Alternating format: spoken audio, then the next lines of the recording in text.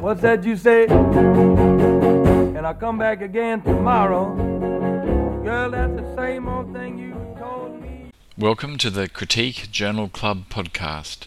I'm Neil Orford, and over the next half hour I will go over the critical care literature that caught our eye in March 2017. So let's jump straight into it, because as always March has been a big month, with papers presented at the ISICEM in Brussels. And there's a big sepsis focus and levosimendan focus this month, and let's start with sepsis because we've got the new sepsis guidelines. The PRISM investigators have published the patient level meta-analysis, and we've got a couple of interesting, perhaps smaller papers. So let's start with the new sepsis guidelines because these don't come out very often. The 2016 Surviving Sepsis Guidelines have been published in a number of journals. It's a 67-page document with 655 references. So how do we digest, interpret, and translate such a document?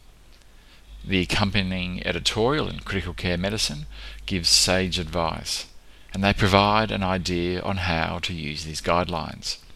Firstly, there are the recommendations. These are the most useful for bedside translation. Secondly, there are the rationales that provide the logic behind each recommendation. And thirdly, there are the evidentiary tables, a compilation of all the research that has gone into these recommendations. And they're perfect for the clinician who's well versed in the evidence, who wants to dip in and out of bits of it. The guidelines also remind us that there is a story to sepsis, a continuum from diagnosis to resuscitation to initial source control and antimicrobials to organ-specific ICU care and end-of-life care.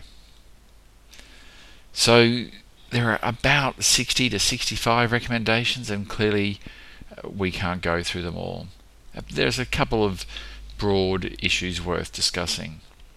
Firstly, the definition of sepsis, and as you may recall, last year the definition of sepsis changed, and it changed during the development of these guidelines.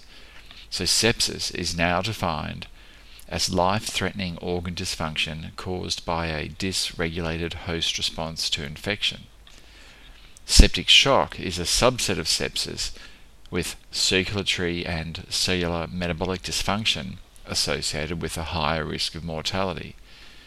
Clearly this is not as easy to remember as the SIRS and sepsis criteria, but that's what it is. And the recommendations are very thorough, and you really are going to have to go and read them. They go through the initial resuscitation, and they have best practice standards, which is the highest recommendation. They have strong recommendations and weak recommendations. In terms of initial resuscitation, they tell us to resuscitate immediately, to give at least 30 mL per kilo of IV crystalloid fluid within the first 3 hours, and then to assess and monitor. They talk about screening for sepsis and performance improvement, diagnosis, that they recommend that appropriate routine microbiological cultures be obtained before starting antimicrobial therapy in patients with suspected sepsis or septic shock, if doing so results in no substantial delay in the start of antimicrobials. So there's a double message there. There are 15 guidelines on antimicrobial therapy. There's a couple on source control that basically encourage us to do it quickly. There are 6 on fluid therapy, where they talk about giving a fluid challenge, giving crystalloid as the fluid of choice for initial resuscitation and subsequent intravascular volume replacement, using either balanced crystalloids or saline for fluid resuscitation, using albumin in addition to crystalloids for initial resuscitation and subsequent intravascular volume replacement in patients with sepsis and septic shock when patients require a lot of fluid. They recommend against using starches for intravascular volume replacement, and using crystalloids over gelatins. In terms of vasoactive medications, norepinephrine or noradrenaline has been moved up to the first choice vasopressor, and then they suggest adding vasopressin 0.03 units per minute or epinephrine adrenaline to NORAD with the intent of raising MAP to target, or adding vasopressin to decrease noradrenaline dosage. They suggest using dopamine as an alternate vasopressor agent to noradrenaline, but only in highly selected patients. That is, low risk of tachyarrhythmias, absolute relative bradycardia. This is a weak recommendation, and I suspect is disputed. They recommend against using low-dose dopamine for renal protection, which is a strong recommendation.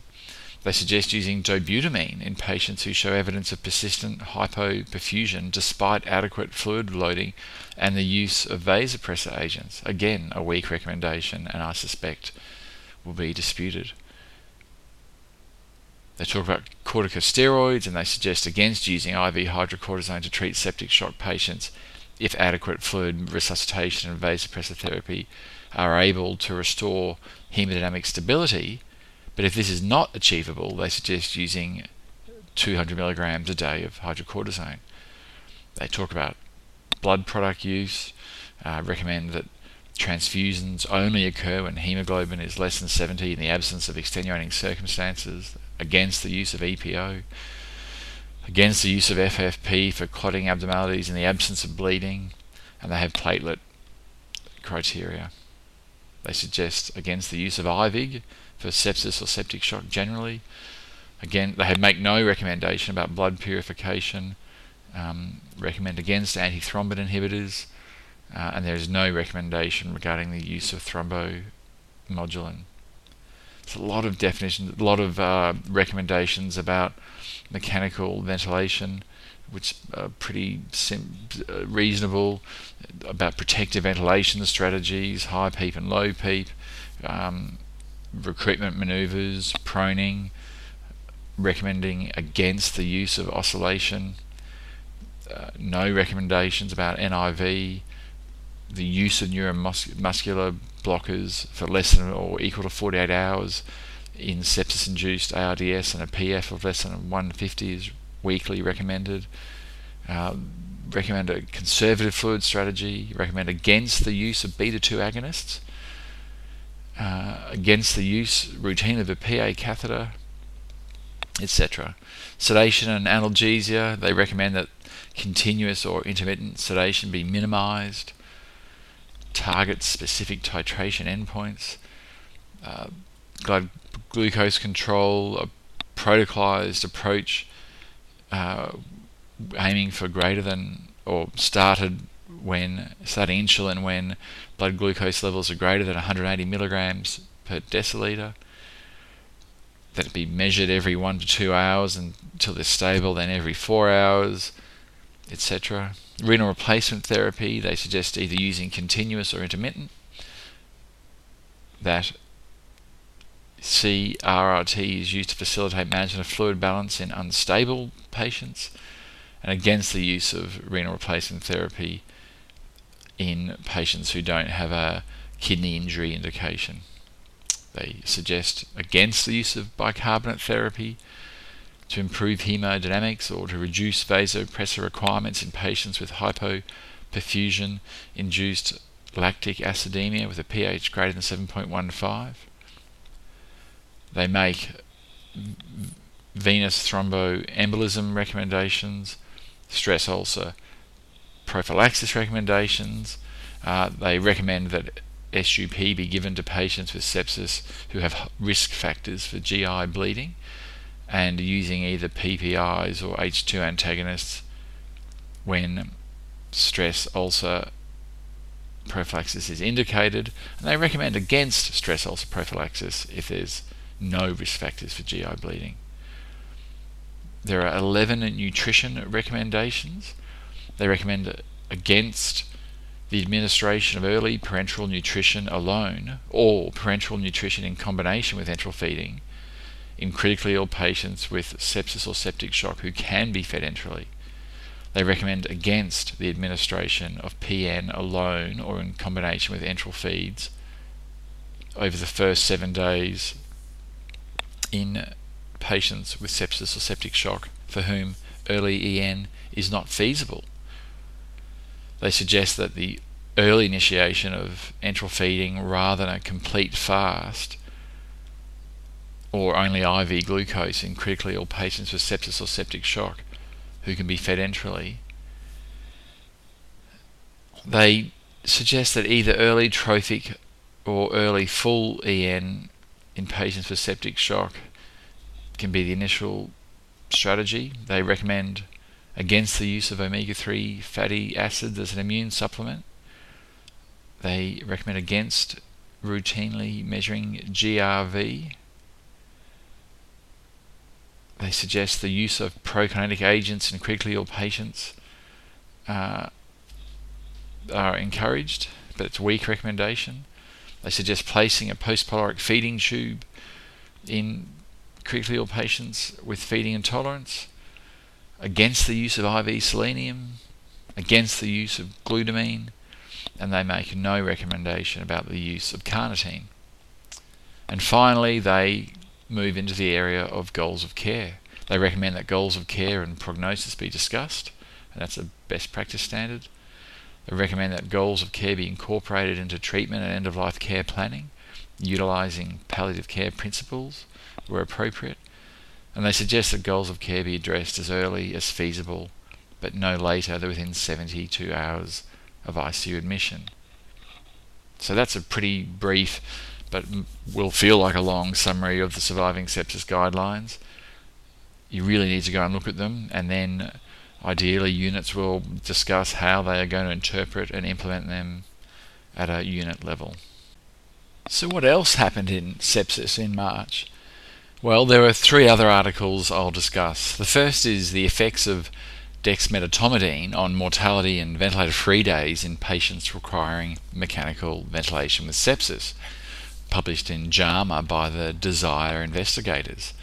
So with Dahlia complete, SPICE ongoing, MENS subgroup analysis suggesting benefit, the role of dexmedetomidine in critical illness sedation remains a hot and unresolved topic. This study aims to answer the question, does a sedation strategy with dexmedetomidine compared with no dexmedetomidine improve ventilator-free days and mortality among patients with sepsis requiring ventilation? So 201 adults with sepsis requiring mechanical ventilation for at least 24 hours in 8 ICUs in Japan were randomized to treatment with Dex versus no Dex, as well as other sedatives. The results, at baseline, they were well matched.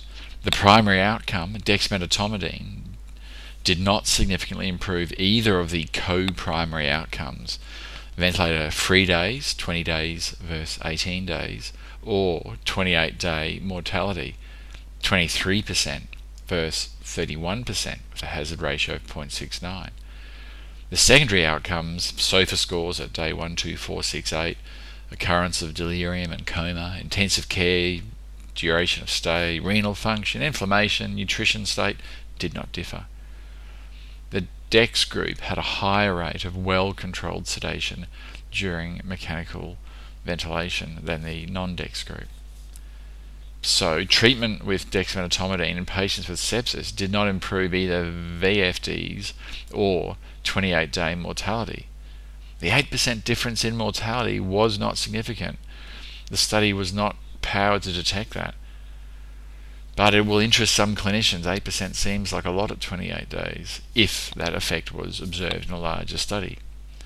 But really, before we adopt a widespread use of dexmedetomidine as the first-line sedative, surely we should wait for more evidence. We've got SPICE coming soon, and hopefully it will help answer this question overall, and perhaps specifically in sepsis. If we stay with JAMA, we've got the association between the US norepinephrine shortage and mortality among patients with septic shock. Now, this is a really interesting one.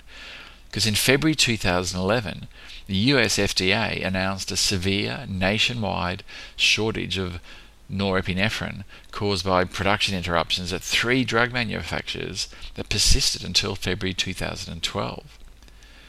The question is, was there an association between this shortage and mortality among adults with septic shock?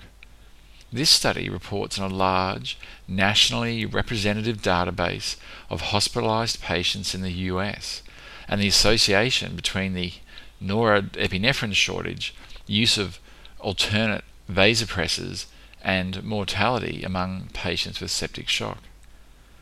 So adult patients with septic shock were defined as meeting criteria for severe sepsis using a previously validated algorithm that uses a combination of ICD-9 coding, a diagnosis of acute organ dysfunction, with the addition of use of any of 5 vasopressors, NORAD or norepi, phenylephrine, dopamine, epinephrine and vasopressin, for 2 or more days during the hospital admission.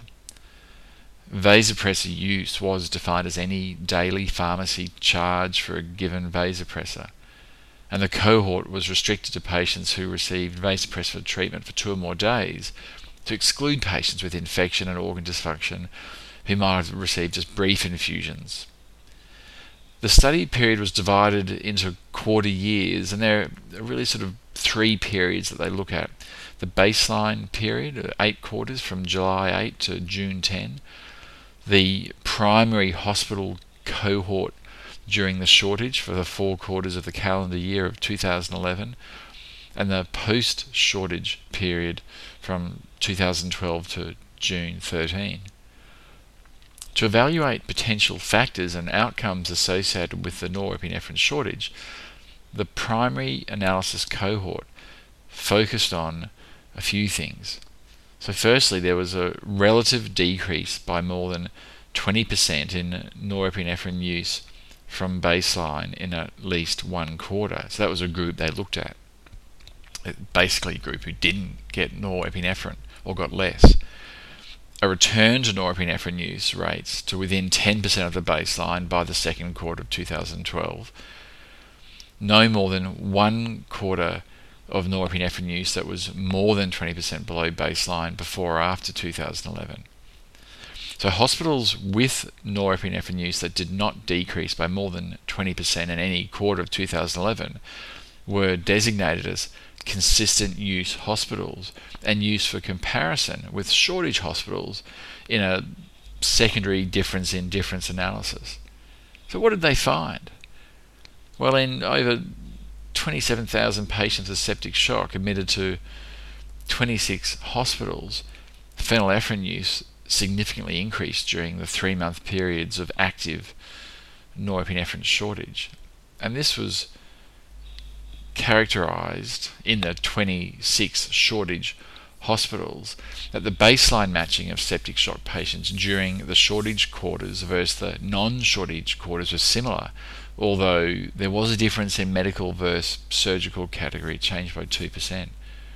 Norepinephrine decreased from 80% to 51%, phenylephrine increased from 37% to 55%, dopamine increased from 41% to 49%, vasopressin increased from 26% to 32%, and epinephrine didn't change. The ICU and hospital length of stay did not change between the shortage quarters versus the non-shortage quarters. In-hospital mortality increased significantly from the shortage quarters from 36% to 40% in the non-shortage quarters. That's a p-value of 0.001. The comparison of consistent use hospitals revealed the relationship between norepinephrine use and mortality was robust to adjustment for secular trends, that is, the decrease in mortality year on year. So, overall, the US norepinephrine shortage was significantly associated with increased mortality among patients with septic shock. Now, this could be interpreted as evidence of the efficacy and superiority of norepinephrine due to inherent drug features or our dexterity in using it. It could also be due to other factors that come into play when there is a shortage. We change our behaviour in an unmeasured manner that alters outcome when we know we have restricted access to a first-line medication. But it's still an interesting study, and it provides a great springboard for discussion.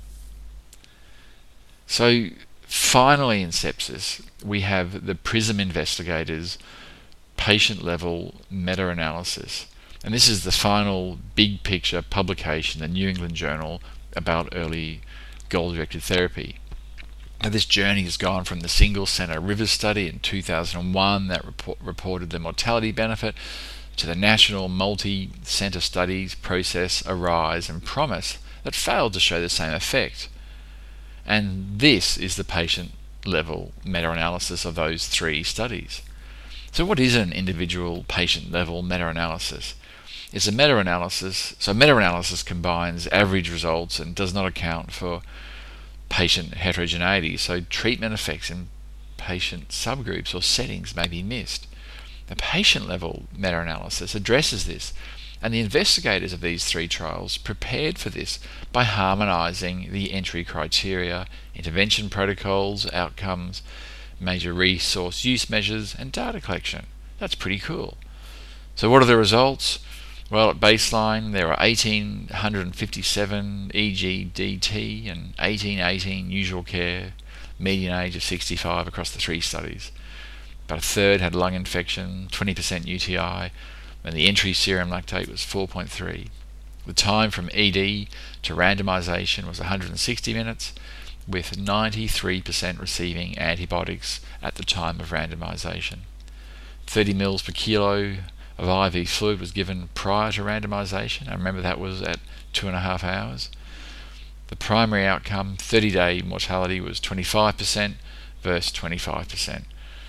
The patient's survival over 1 year was no different. Length of stay in ICU, receipt of cardiovascular support were greater in the early goal-directed therapy.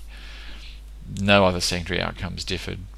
And subgroup analysis showed no benefit from early goal-directed therapy for patients with worse shock, that is a higher serum lactate, combined hypotension and hypolactemia, or higher predicted risk of death, or for hospitals with a lower propensity to use vasopressors or fluids during usual resuscitation.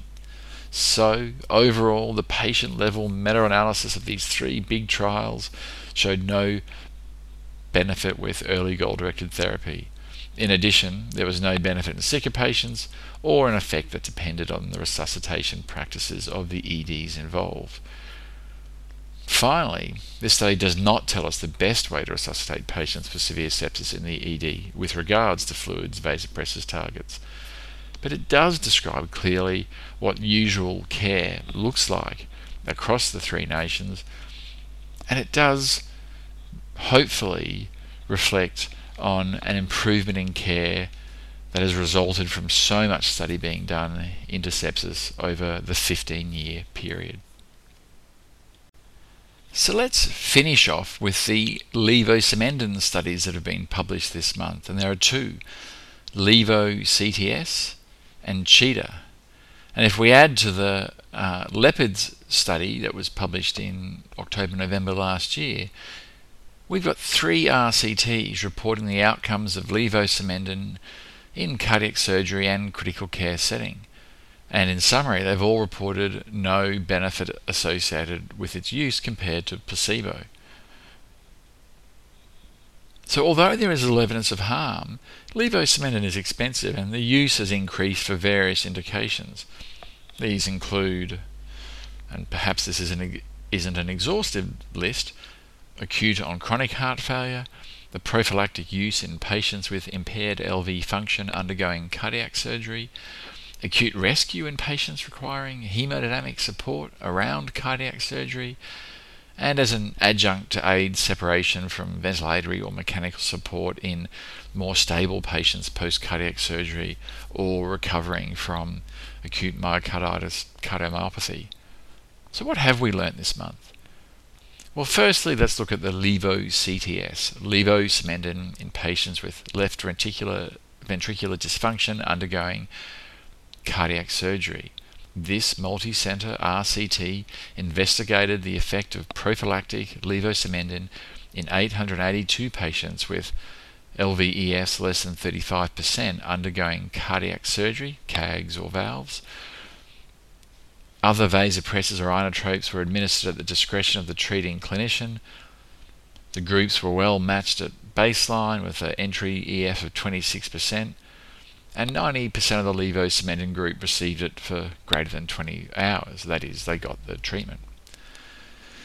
So they report their outcomes. The first is a bit messy. It's a 4-component composite of death through day 30, renal replacement therapy through day 30, perioperative myocardial infarct through day 5, or use of a mechanical cardiac assist device through day 5. And the outcomes were levo 24.5%, placebo 24.5%. The second composite primary outcome was a 2-component of death through day 30 or use of a mechanical cardiac assist device through day 5, and that was levo 13.1%, placebo 11.4%. In terms of secondary outcomes, there was no difference in ICU length of stay. There was a significantly lower use of secondary inotropes in the levosimendan group, but maybe not quite as much as you'd expect. It was 55% compared to only 63% in the placebo group, and there were no difference in the safety endpoints. So this study doesn't show harm, but it doesn't really suggest that levosimendan is of particular benefit in patients when it's given prophylactically for impaired LV function in cardiac surgery. Now, they gave the levosimendan on induction before skin incision, and many people will say that they should have given it much earlier, but still, this is a study we have. The second study was the levosimendan for hemodynamic support after cardiac surgery. Now, this is the CHEETAH study group, and both of these were published in the New England Journal. So this study compares levosimendan in addition to standard inotropic treatment versus standard treatment alone among patients with perioperative cardiovascular dysfunction after cardiac surgery. Patients were included if they had perioperative cardiovascular dysfunction, defined as the presence of at least one of the following criteria: a pre-op EF less than 25%, pre-op support with a balloon pump, need for a balloon pump, high-dose inotropic support, or difficulty weaning from cardiopulmonary bypass at any time within the first 24 hours after surgery. Eligible patients were randomized to placebo or levosimendan, and it was increased or decreased at the discretion of the attending physician. The trial was stopped for futility after 506 patients were enrolled. Now, most patients were randomized because of inotrope requirement in theatre or ICU, with only 4% enrolled due to a low EF preoperatively. The other 20% were balloon pump support. The groups were well matched at baseline. The levosimendan group received an average of 33 hours of treatment with a mean dose of 0.07 mics per kilo per minute. The primary outcome was 30-day mortality. It was 13% in levo, 13% in placebo, with no difference in cause of death, and Kaplan-Meier survival showed no difference in survival, and there was no difference in secondary outcomes. There were also no difference in pre-specified and exploratory subgroups or adverse events. So the CHEETAH study suggests that levosimendan as a sort of rescue therapy peri-cardiac surgery is no better than standard therapy. And if you remember, we had the LEOPARD study at the end of last year in the New England Journal, which again showed no real benefit of levosimendan in patients with severe sepsis. So these three studies together do raise questions about the efficacy of levosimendan. It's not harmful, but it is expensive. And the debate that will hopefully and should go on in all the ICUs and all around the world is whether or not we continue to use it for these indications or not, given its expense. It doesn't answer the question about its role in acute or on chronic heart failure.